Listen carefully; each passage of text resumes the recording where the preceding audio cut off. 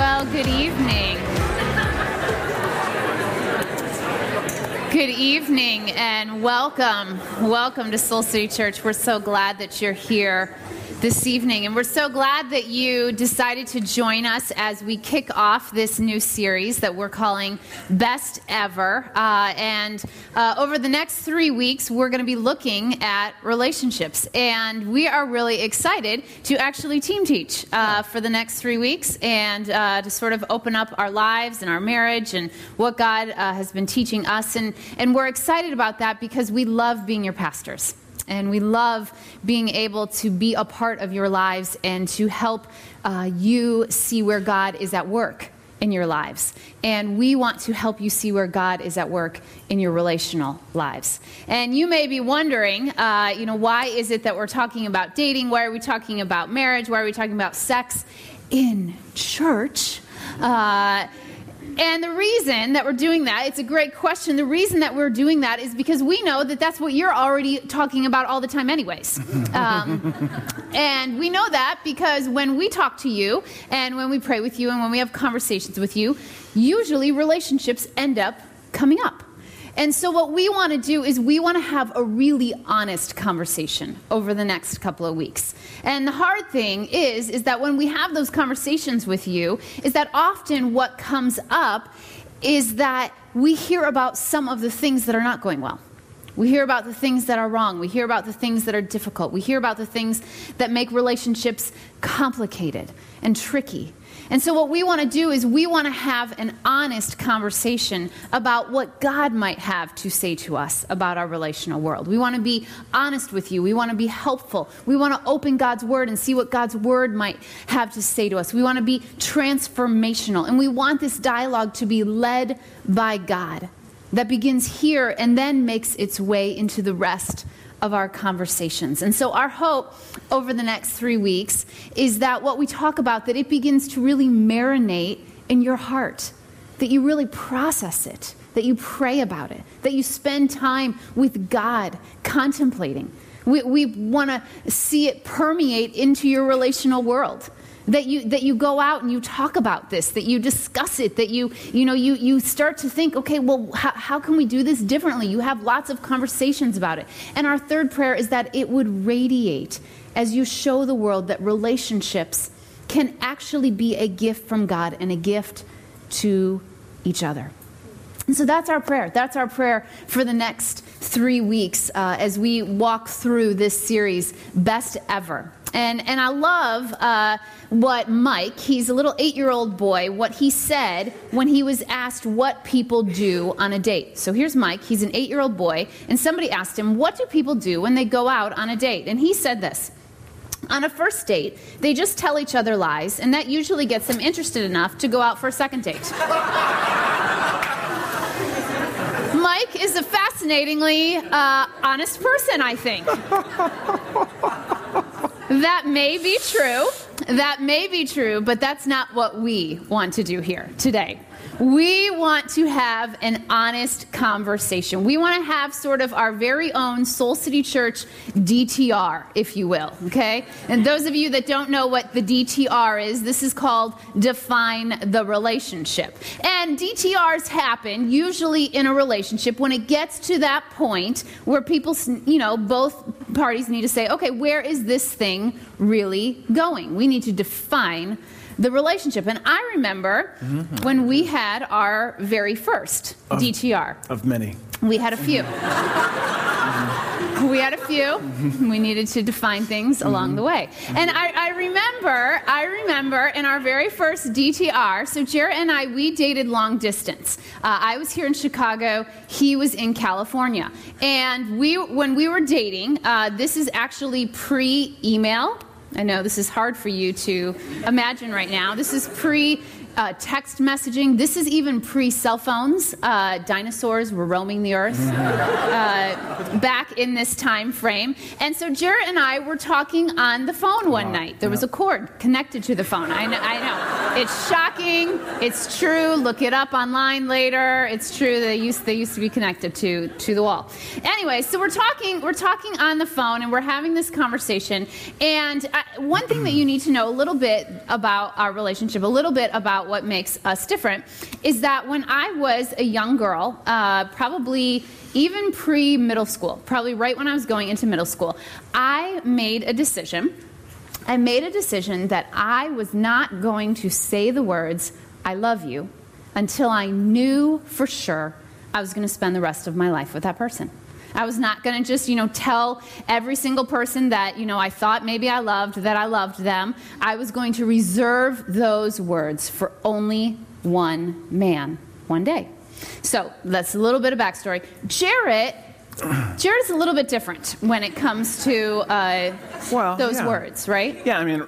Yeah, probably by the time you were making that commitment, I had told 42 different girls, some at the same time, that I loved them, that I loved them. Yes. So I sowed those words, all over the place. Yes. I sort of had a lot of irons in the fire, as they say.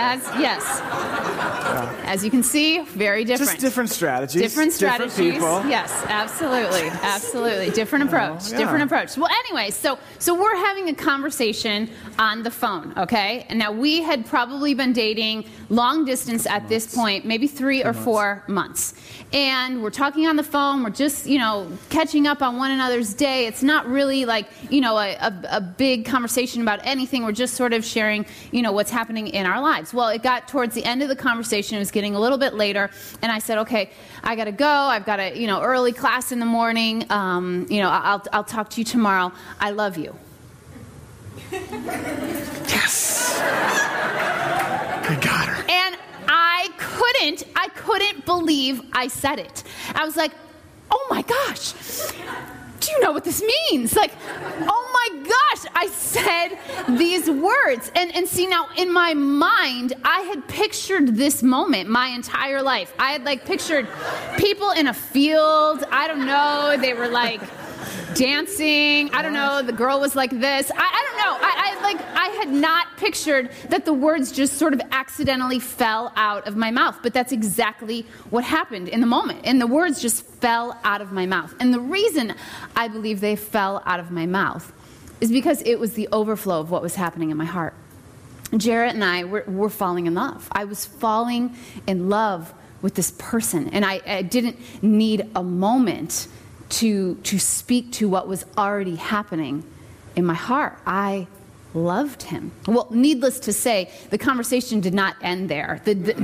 We had a long conversation then at that point, do you know what this means? Kind of conversation. Yes, I'm very familiar with this process.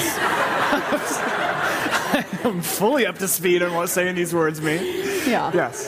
So that was our first DTR. Yeah. Well, and I think what's interesting too is, so in that moment, that's 20 years ago. So I had no idea in that moment what was to come. There was no way I could have seen in that moment when we were having that sort of defining conversation that we would be here today, or that 20 years later I would be telling you every day that I love you. How could I have possibly known that? I just knew in that moment that I really did love her. And I really wanted this relationship to work. And I really wanted to figure out how to put God at the center of it, because I knew that was the only way it was actually going to work. I knew that I didn't want it to be like my past relationships, because clearly those didn't work. And so I didn't know how to articulate that, or even necessarily what to do. I just knew that's what I wanted. And I had no idea what God was going to do to bring us to the point that we're at 20 years later in our relationship. And I think my hunch is what I wanted in that moment, even though I couldn't put words to it, I wanted a life-giving, a healthy, God-honoring relationship with you. I didn't know how to say it, and I'll be honest, I didn't even know fully how to do it, but that is what I actually wanted.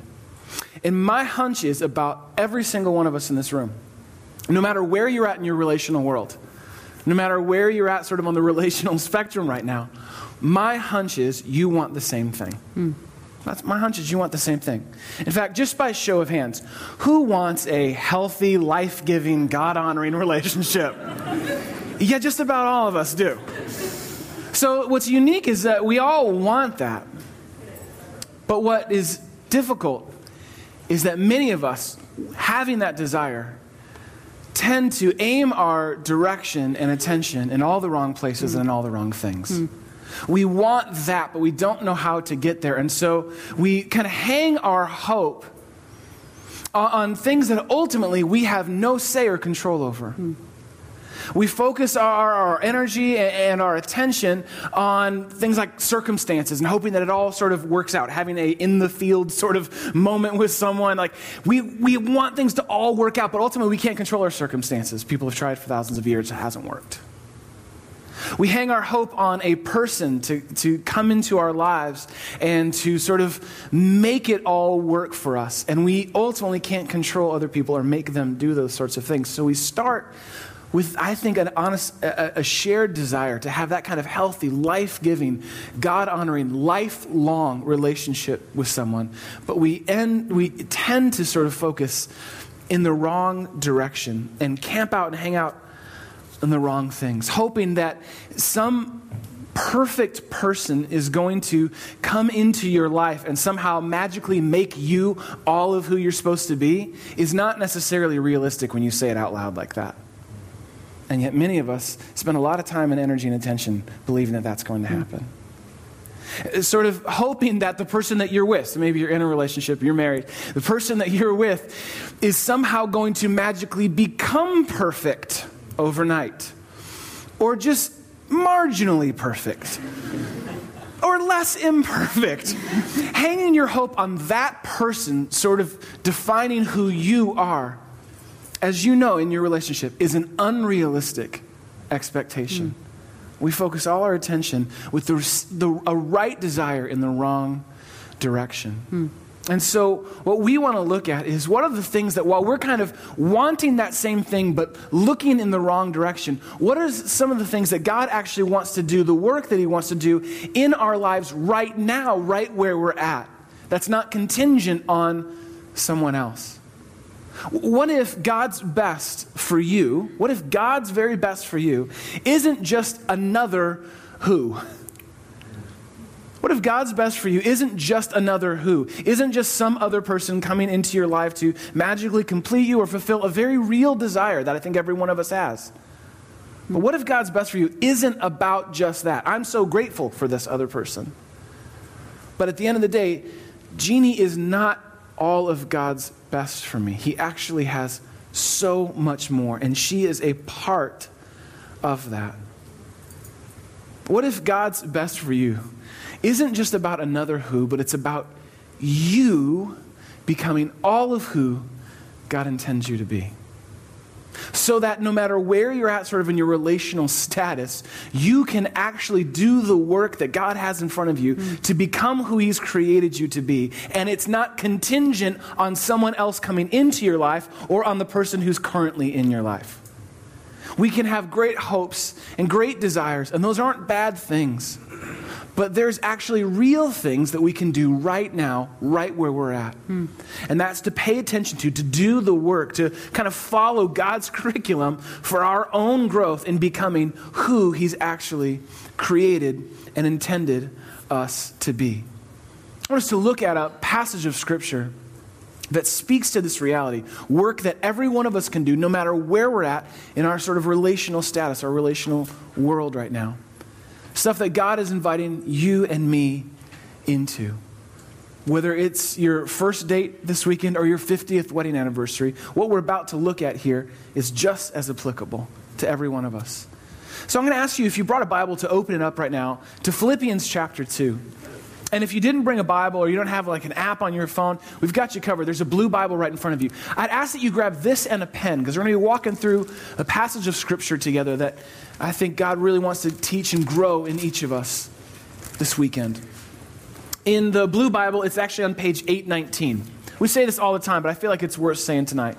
If you don't own a Bible and you're serious about growing in a relationship with God, but you don't have a Bible, the Bible that you're now holding in your hand is yours. It's our gift to you. We literally want you to steal a Bible from church tonight.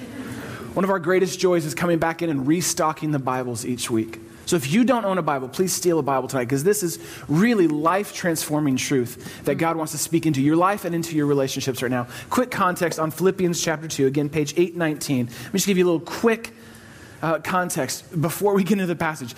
This may come as a shock or surprise to you. The Bible doesn't have a lot of dating tips in it, but it has a ton to say about us and the way that we go about having relationships. A ton. And we're going to look at one of those passages tonight. This passage is actually a letter written by the Apostle Paul, a great leader in church history, in the very first stages of the church 2,000 years ago. This letter was written about 30 years after the death of Jesus, and many churches were starting to pop up all over the place, and Paul was sort of like this head pastor over many of them. And so he would travel from church to church, and when he couldn't travel to them, he'd send letters to them, encouraging them, challenging them. And in this case, this little church in Philippi, this area called Philippi, was a growing church, but was starting to have some division among the church. Some people were kind of teaching different stuff, and it wasn't really ultimately about Jesus. It was about their own biases and preferences, and people were trying to take people back to old things that Jesus had already overcome. And so Paul is speaking into that division to bring unity to this church, but specifically to bring unity between people in relationship.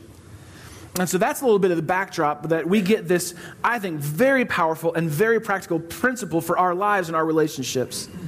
And in the same passage we're going to see here, Paul paints a beautiful picture of our example in Jesus. So as I read through this passage, I want you to think about your relational world right now. And I don't want you to think about them, some other who. I want you to think about you.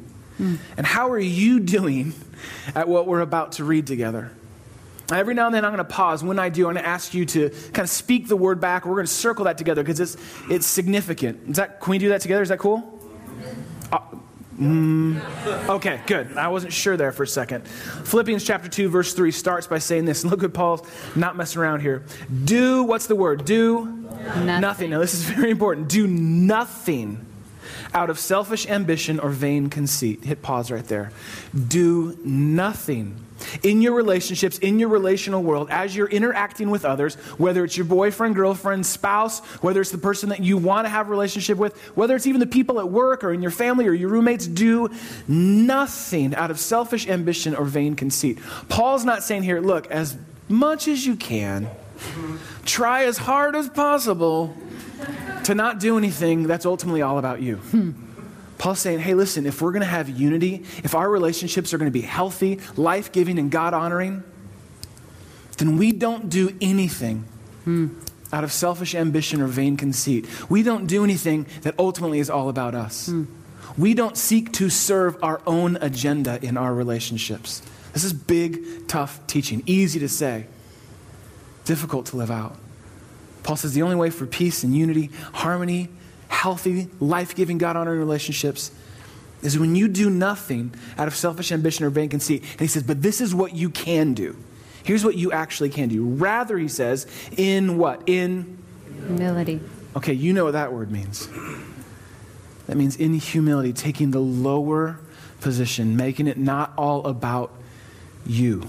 In humility, value others above yourselves. Not looking to your own interests, but each of you to the interests of others. You see what God is saying here? For us to have these life-giving, healthy, God-honoring relationships that last a lifetime, one of the things that you can do, instead of sitting and waiting and hoping for someone else to come and magically make this happen in your life, one of the things you can begin to do now, instead of serving your own agenda in every relationship, is to serve the people in your relationships. To serve the people that God has brought into your life. To be that kind of person who says, you know what, I'm not going to make it all about me. I'm not going to make it all about what I want, what I need in this moment. I trust that God is going to take care of my needs. How can I help you? How can I put you before me? How can I, in humility, put your needs above my own? So Paul is saying here is you don't have to wait or look off for someone else to do this. You can actually do this right now today. You can put this principle into practice in every relationship you have. This idea of putting others ahead of yourselves is so counterintuitive for us because we kind of in our relationships tend to operate on survival mode. Like, I got to take care of myself and make sure that get what I need and get what I need. It's counterintuitive to say, like, if you want this relationship to grow, give, serve. Instead of sort of take what you need. It's counterintuitive to how we tend to approach relationships. And it's countercultural to the way that our world operates around us. Think about maybe the relationships that you were modeled growing up or the relationships that we see in our culture kind of broadcast into our lives on a daily basis. This is completely opposite of that. Because the model in our culture, in our world right now today is basically this. It's basically, look, you are here for me. You're here for me. You're here to make me happy. I'm looking for someone to make me happy. I'm looking for someone to help kind of meet my needs. I'm looking for someone to please me physically, sexually. I'm looking for someone to complete me. You are here for me. That's the way of this world. And what God is laying out for us here is something completely countercultural. Because God's ideal for your life and your relationship is not you are here for me, but I am here for you. I am here for you. How can I put you above myself? How can I seek to serve you and not just serve my own agenda? Now again, it's counterintuitive because everything in your brain goes, wait a second, no. If I do that, that means I lose something. That I'm not going to get what I need or what I want. It means I have to kind of lay down my power. It means I kind of have to take the lower position. Yeah, that's exactly right. And what's interesting about that is God says, that seems counterintuitive. It's because it is. If that seems hard, that's because it is. But there's someone who's actually gone before you who has already done this for you. Let's look what Paul says in verse 5 here. In your relationships, whatever they may be, Paul says, look, if you want to have life-giving, healthy, God-honoring, lifelong relationships, in your relationships with one another, have the same mindset as Christ Jesus. That means go about your relationships the same way that Jesus did. Look what Paul says in verse 6. Who, being in very nature God, that means being fully equal to God. That means, quick little sidebar theology here, that Jesus is fully part of the Trinity. God the Father, God the Son, that's Jesus, God the Holy Spirit. Fully equal, fully a part of the Trinity. Jesus, being a full part of the complete picture of the Trinity, did not consider equality with God something to be used to his own advantage. What is Paul saying here? Paul's saying, look, Jesus could have at any moment in this world played the God card. Could have easily said at any moment, oh, do you not know who I am? Oh, do you not know who I am? You don't get it, because see, I'm God. See, right now in heaven, they're singing songs about me, like for eternity. And he could have easily played the God card and said, no, you need to understand this is who I am, and you are here for me. But look what Jesus does. Rather, he made himself, what's the word? Nothing. Wait, what? This Jesus who is everything makes himself nothing by taking the very nature of a servant, being made in human likeness. That means that he literally, physically came to be one of us, not to just sort of teach us from the mountaintop, but to live this out practically, tangibly among us. Could have at any moment played the God card and said, no, this is what I'm going to do. I am going to serve. I am going to take the lowest position. And look at this, verse 8. Being found in appearance as a man, being human, he humbled himself even lower than just coming to serve others and put them above himself. He went even further than that, and he became obedient to death, even death on a cross. This is who the Jesus that we follow, that we sing to, that has grown and built this church. This is who Jesus is. He is the one who could have at any moment played the God card but said, no, I am going to take the lowest position. He is the one who at any moment, with still angels' echoes resounding in his ears, could have demanded every one of us on earth to give him the praise and worship that he actually deserves. But he said, no, I'm not going to make you be here for me. I'm here for you. And I will lay my life down for you. I will do that for you. I am here for you. You know, what's so amazing about this passage and what's so powerful about this passage in light of our relationships is that this is what you and I can do as well.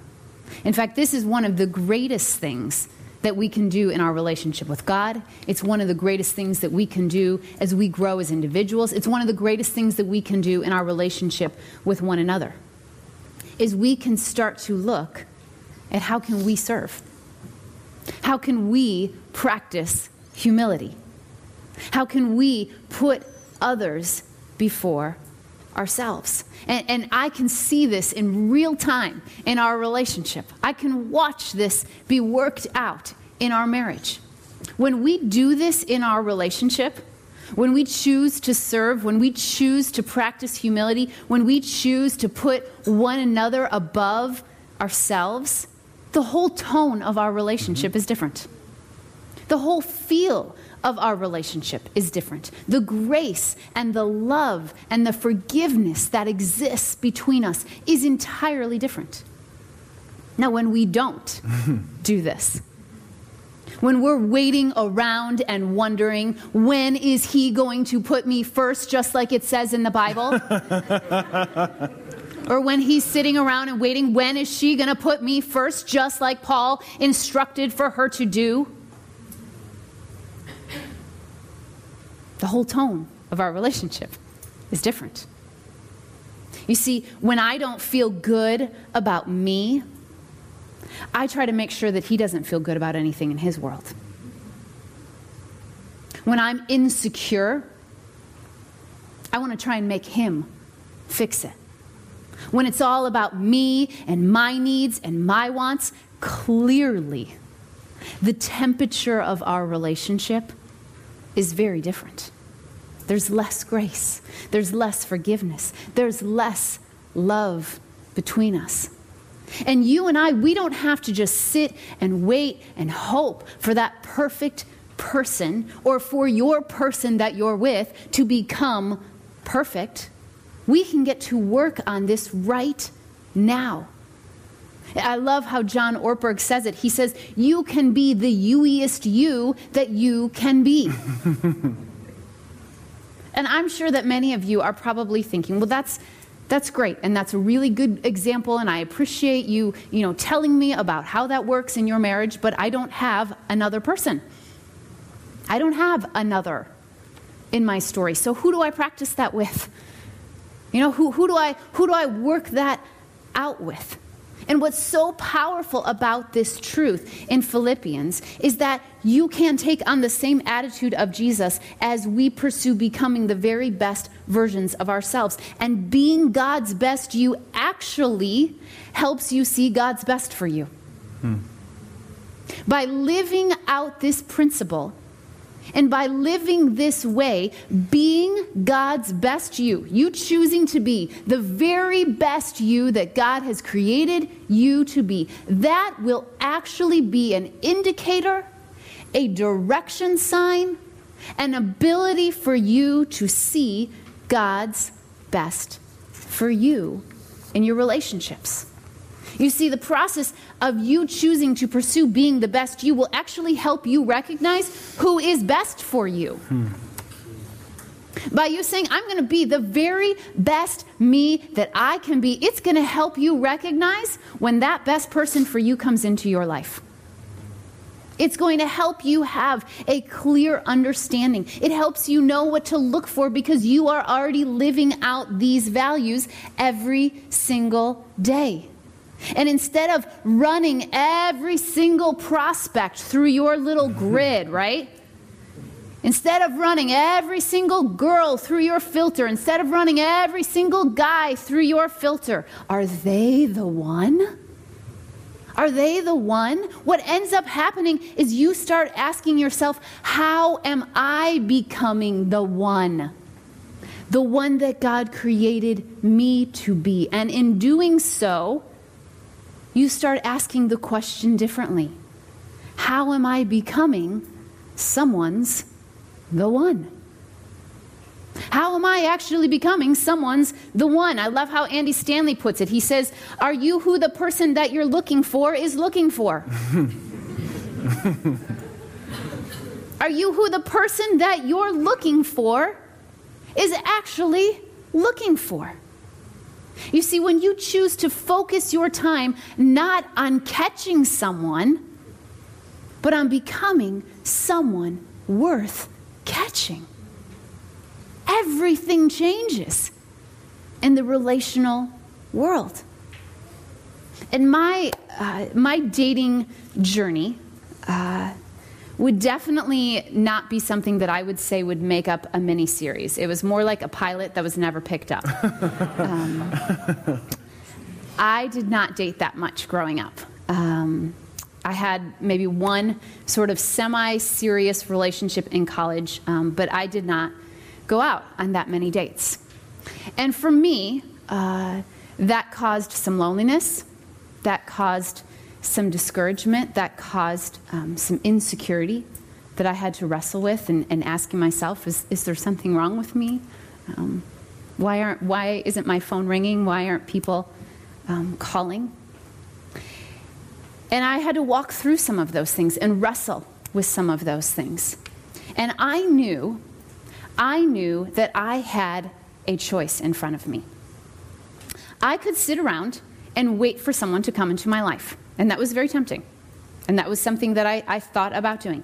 I could wait and sit around and hope that maybe the phone would ring, that someone would call, that, this person would waltz into my world and we would sort of ride off into the sunset. Or the second option was I could start to become someone. So I could sit and wait for someone, or I could start to become someone. And for me, I decided the second option sounded a lot like more fun. I'm not very good at waiting, and so I didn't feel like waiting would be fun, and so I decided this one looks like it has some action connected to it, so I'm going to do this one. And so I chose the second option. And I started to get very grounded in who I was. I started to ask a lot of questions of who I was and who God created me to be. I got really connected to a lot of great people. I got very involved in my church. I started to serve. I began to go on missions trips around the world. I made plans. I set goals. And I really began to grow. You see, I was not just waiting for someone to come into my life. I built a life that someone would want to enter into. I wasn't just sitting around waiting like, oh man, I hope somebody comes into my life. I was like, forget that. I'm going to build a life and somebody's going to want to join it. And I grew. And I started to discover who God created me to be. And I started living out this mission that He had for me in becoming all of who He created me to be. And it was not connected to a who. The only who it was connected to was Jesus. And I found my identity in Him. And it was one of the greatest gifts of self-discovery and transformation that God could have ever blessed me with. By the phone not ringing, I figured out who I was. And it was a great, great gift. Well, so much so to the point that when I actually first met Jeannie, I was visiting Chicago, and she was friends with a friend of mine, mutual friend, and there's about 10 or so of you and your roommates and friends were all visiting with me and a buddy that were visiting from California. And literally in 5 minutes, no exaggeration, 5 minutes of having just Jeannie in the room. It's not even like she was talking to me. I was like, whoa. Wow. That, I have never met someone like that. In fact, we were all making plans to go meet up. We're actually going to meet up at the Malnati's on Wells. And so they were going to go there, and we were going to take a cab to get there. And I said to my friend who was with me, like, and this is all the depth and wisdom and maturity of a 20-year-old. So please don't hold this against me. I said, dude, what is up with that Jean chick? Translation, she's somebody.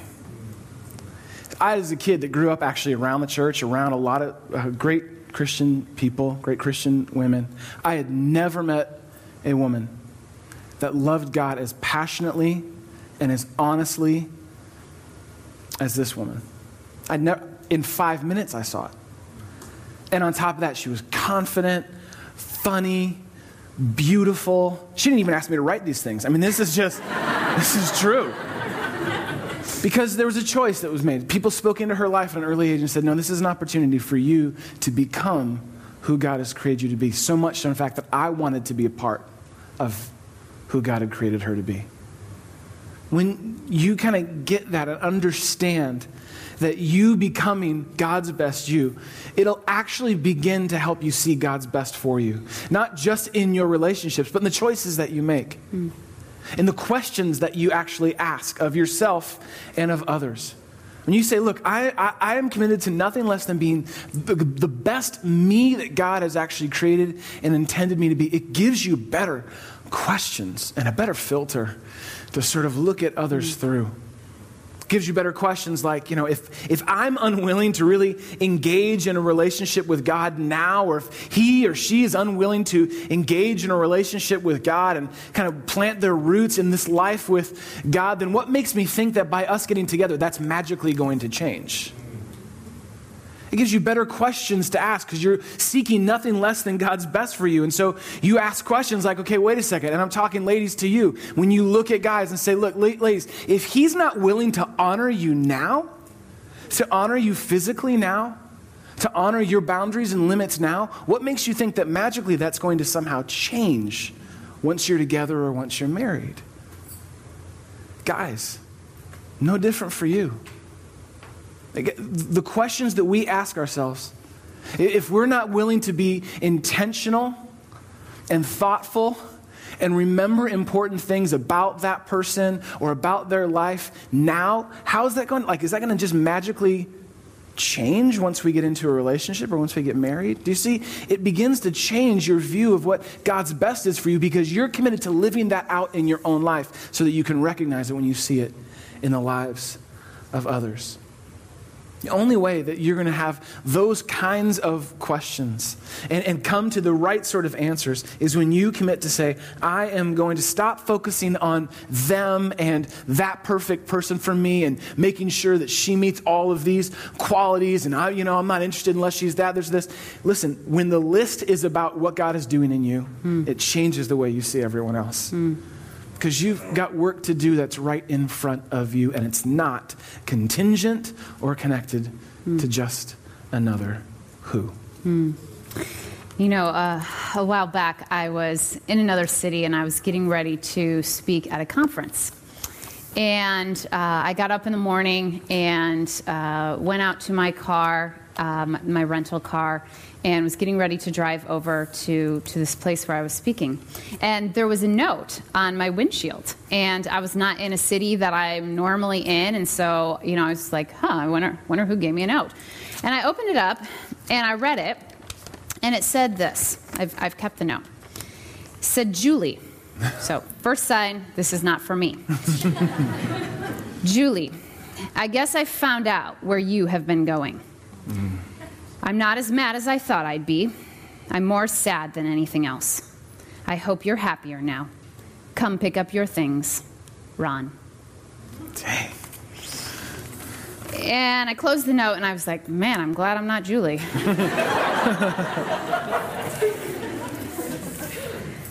And I thought, clearly, Ron is not happy with Julie right now. And I've carried this note around with me for a while now, for quite a while. Because in that moment, I thought, I wonder when Ron knew that Julie wasn't the someone for him. I wonder when Julie knew that Ron wasn't the someone for her. And what were all of the things that began to happen in that relationship to make it unravel, to make the pain continue to permeate into their lives? And what got them to this point where Ron had to go find her car that looked just like my rental car and leave a note like this? You know, and I've been carrying it around, hopefully, to tell Julie, you know, Ron wants you to go pick up your stuff. But I've been carrying it around because it's a reminder to me that relationships are really hard. Relationships are really, really, really hard. It got really hard for Ron and Julie. Never even met them, but it got really, really hard. Loving people well is really hard. Putting others before yourself is really hard. Doing the work that only you can do while God works on you and in you, it's really, really hard work. And anyone who tells you otherwise, anyone who tells you that relationships are the easiest thing ever, they are lying to you. They're just lying to you. They're not telling you the truth. And while relationships are so hard, I also want to tell you, they are so good. They are so good when they are done the way that God intended them to be done.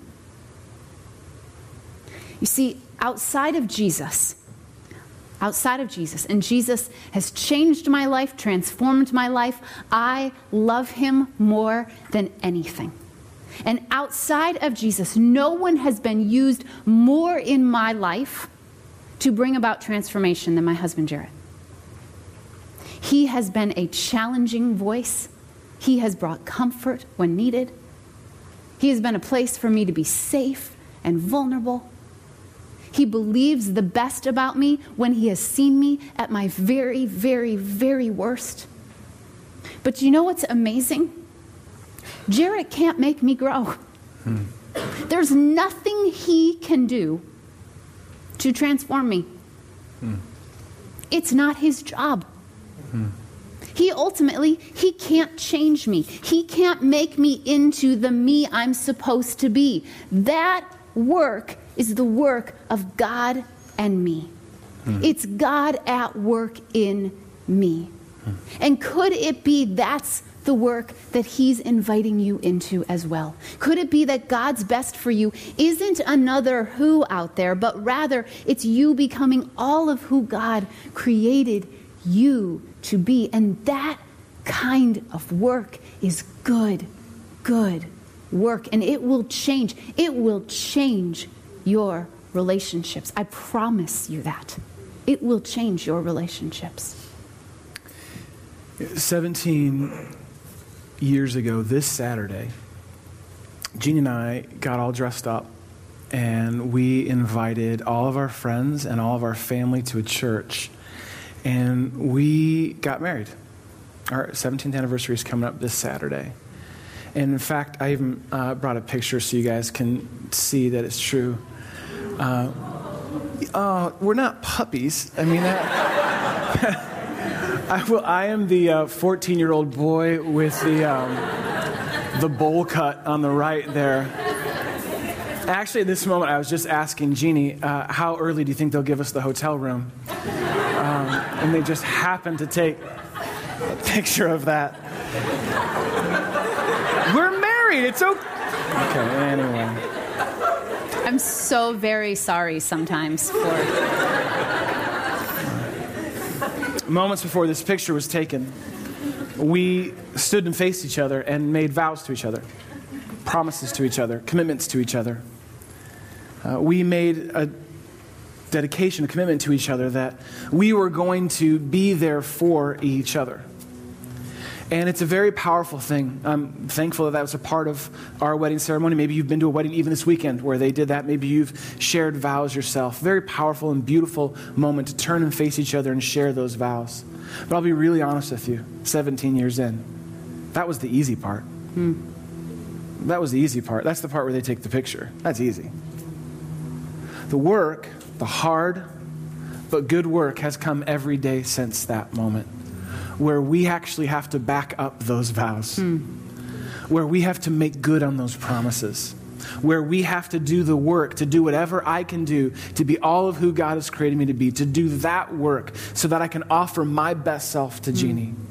We have to do the work day in and day out of putting each other first. And it's not easy, and we don't do it perfectly, but that's what we committed to doing.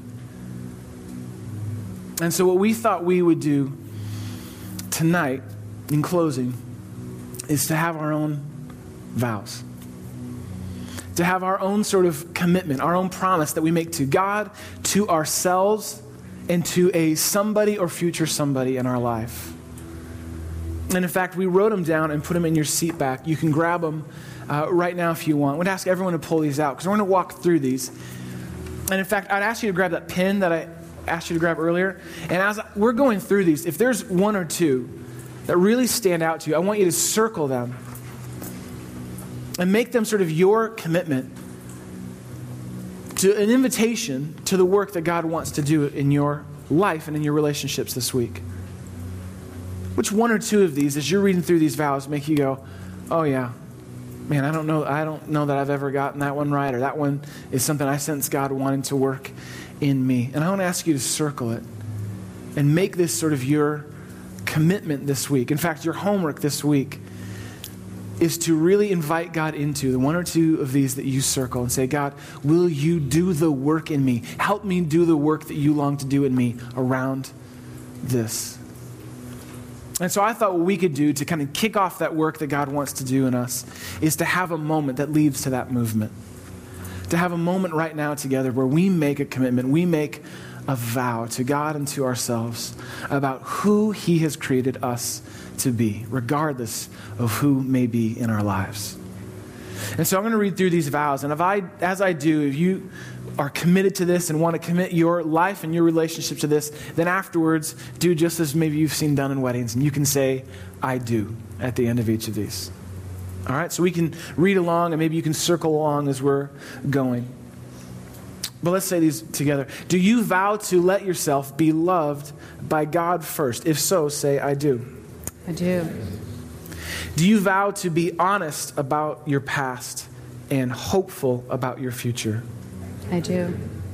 Do you vow to pursue purity at all costs in all areas of your life? I do. Do you vow to honor others in what you say and what you do? I do. Do you vow to never compare your inside to somebody else's outside? I do. Do you vow to trust God with your future no matter what? I do. Can you imagine what would happen is if this was your playbook for your life? If these things and the things that we've heard taught from God's word tonight was your playbook for your life and your relationships, that you started here. Maybe you're in a relationship, you're married, it's not too late for you to go back and say, hey, wait a second, to have a conversation together this week and go, how are we doing at these? And more specifically, how am I doing at these things? How might God want to grow me in these areas? Can you imagine how that might change the tone of your relationships if this were true? Can you imagine how it would change the picture and perception of what relationships are actually really meant to be like? As this neighborhood, this city, our world sort of looks at what's happening in our lives and in our relationships, if they're based on these things and not just about serving our own agenda, but about becoming who God actually created us to be and putting others ahead of ourselves. Can you imagine what that would look like?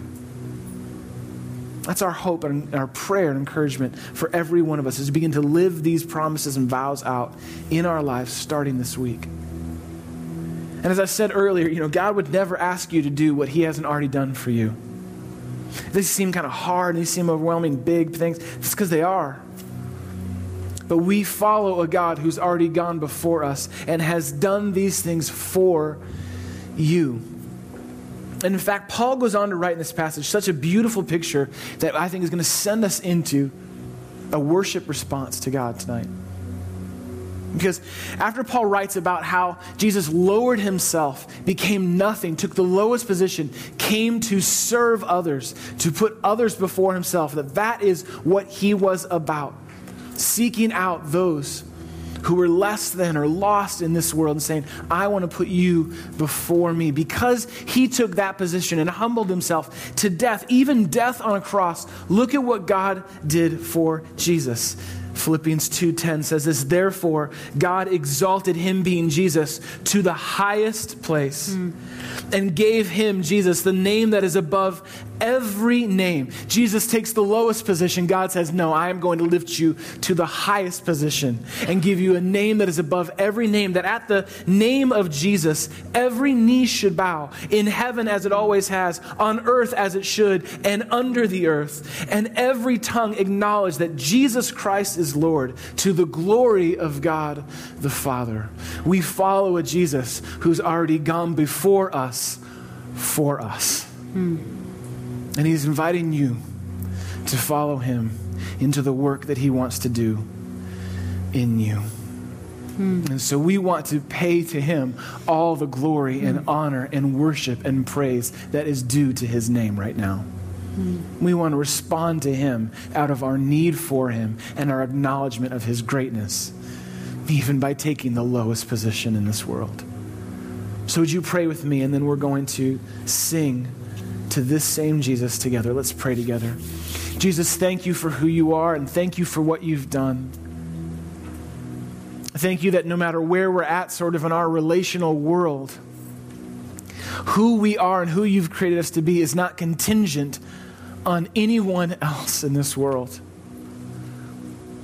And who you long for us to be is not possible without you.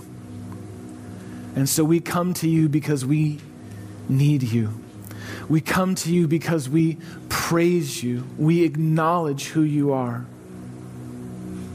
We love you. And we offer our praise and our worship to you now. Thank you, Jesus, for what you have done for us so that we may have life and relationship with you and lifelong, life-giving, God-honoring relationships with others. It's in your name that we pray and sing. Amen.